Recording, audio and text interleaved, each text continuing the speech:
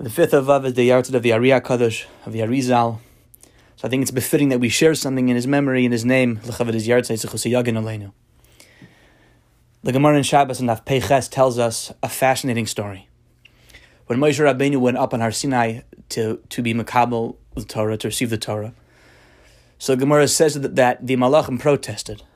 The Malachim asked Hashem Yisbarach, the Torah, which is so precious and special, the Torah which you created 974 generations before the creation of the world, why would you give it to a man of flesh and blood?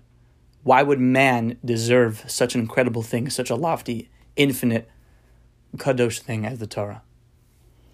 And Hashem said to Moshe, "Nu, give them an answer them."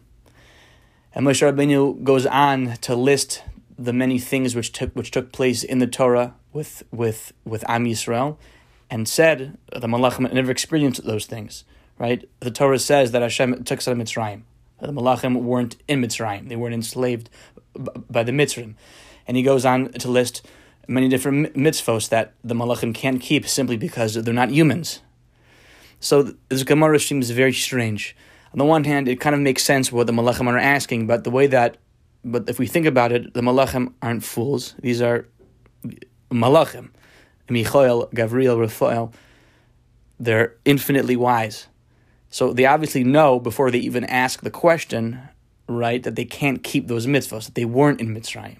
So what were they really asking about keeping the Torah and Shemaim? And what was Moshe Rabbeinu's answer to them that they don't have any hold on these mitzvahs because they can't keep them? So the tzaddikim taught that what Chazal are being merames to here, what Chazal are hinting to here, is a protest from the Malachim to keep the sod of Torah, to keep the secrets, Pnimius Torah, to keep the deeper aspects of Torah in Shemayim, and to give the revealed aspects down to us, down to man.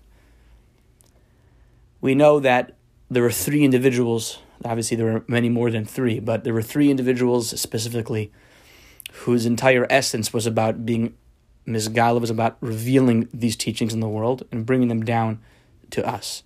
The first is B'Shimon Bar Yochai, the author of the Zohar HaKadosh.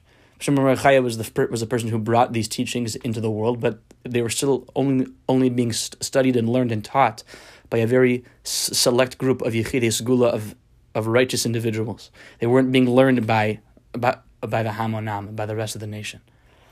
The Ari HaKadosh, Zechusi Yagen Aleinu, he was a person who codified the Zohar. He gave a structure to the Zohar. It's pretty much impossible to understand anything or the flow of the Zohar without learning Kisvei Arizal.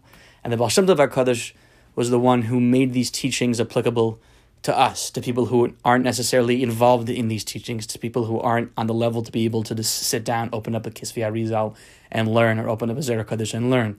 But for people who aren't necessarily involved in these teachings on a daily basis, to be able to nevertheless enjoy them and have them infuse their lives with a newfound closeness and attachment to Hashem.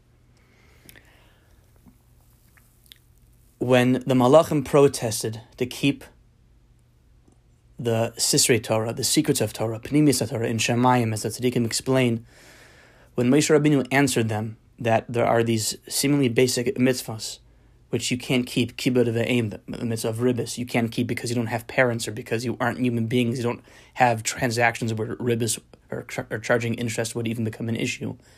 What he was really saying to them was the mitzvahs which you think are more chitzoni, are more external, are more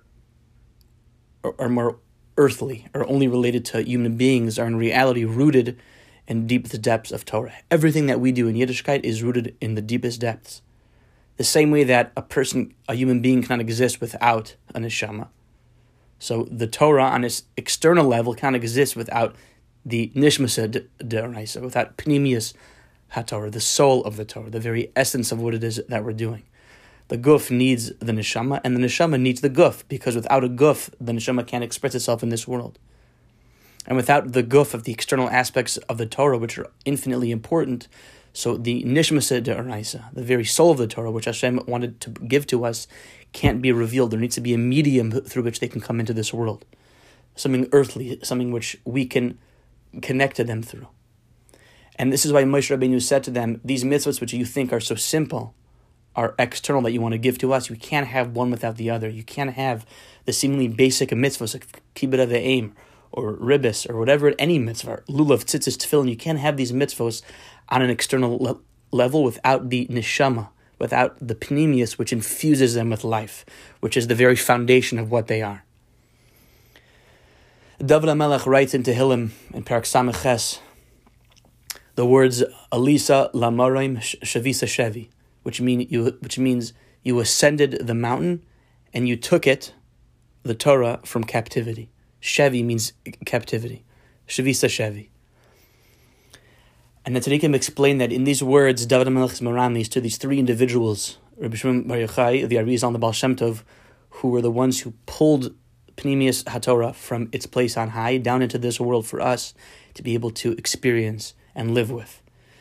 Which is why the word Shevi, Shin Beis Yud, which means captivity, is an acronym for Shimon Bar Yochai, backwards Yitzchak ben Shlomo, the Arizal, and also backwards Yisrael Baal Shem, the Baal Shem Tov HaKadosh. On the Yartzeit of the Ari HaKadosh, it's important for us to understand and to recognize that everything in this world has a Neshama, and everything in this world has a guf. Everything. And the guf cannot exist without the Neshama, the same way that the Neshama cannot express itself in this world without a guf. And you have to have a balance of both. And a person who lives their lives only connected to the guf is missing out on the very essence of what life is. And a person who's only connected to the neshama, so it's impossible for a person like that to be able to function and live normally and properly in the physical world, which ultimately we were created in and put in. Hashem wants us in this physical world. So we have to be able to recognize the guf as well. We need a balance. And the Ari HaKadosh, Shimon Bar Yochai, the Baal Shem Tov HaKadosh, they gave us the ability to infuse our lives, our avodas Hashem, with a recognition that there's a neshama, that there's a nishma d'oraisa, there's a pnimius, there's a sisei Torah, there's a Torah sachein, there's an inner depth to everything that we do, that when we can take a glimpse into what's going on a deeper level, wherever we're holding each on our own level, it'll totally transform our perspective of avodas Hashem. More than just putting on leather straps in the morning, or putting on a beged with strings on it, or putting a few coins into a pushka, or lighting Shabbos candles. A person's able to get a glimpse into what's really going on, into the depth of what it is that we're doing, and the ripple effect which takes place in the upper worlds and in our world when we're engaged in Torah and mitzvahs.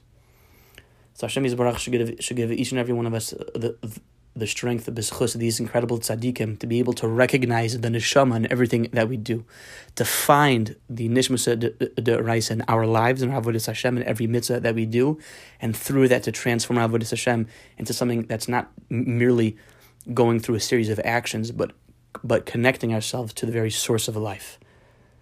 And through that, Emir Hashem, to be zeichet, to see the binyan beis hamikdash hashlishi and the geula shlema ve'amitis, amen ve'amen.